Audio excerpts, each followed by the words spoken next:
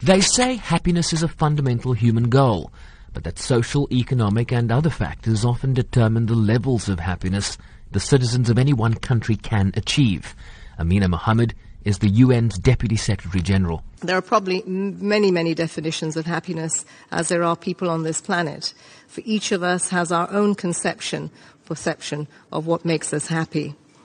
But I think all of us would agree that a useful definition is contained in the preamble of the United Nations Charter, in which governments pledge to promote better standards of life in larger freedom.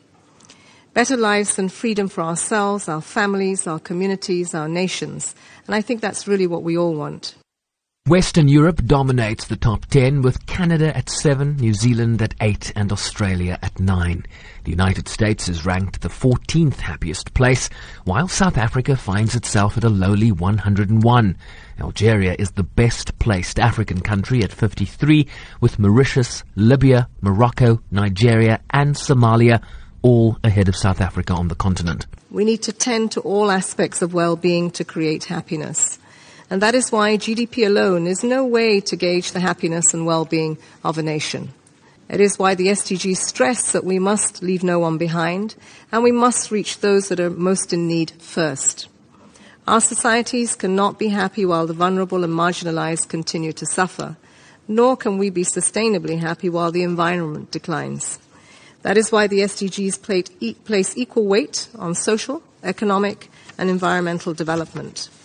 Or to put it another way, social, economic, and environmental well-being.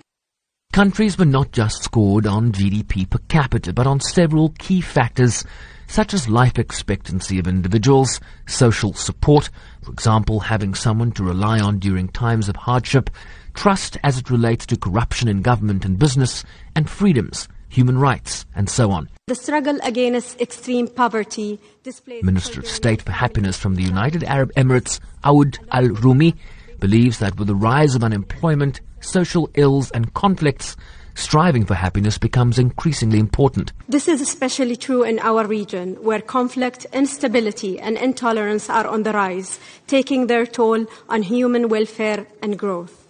Some may ask, amid all this conflict and agony, how can you speak of happiness?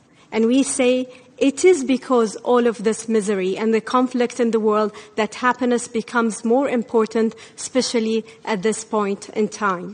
Syria placed 152nd out of 155 countries, while Tanzania, Burundi and the Central African Republic are at the very bottom of the list. I'm Sherwin, Bryce-Pease in New York.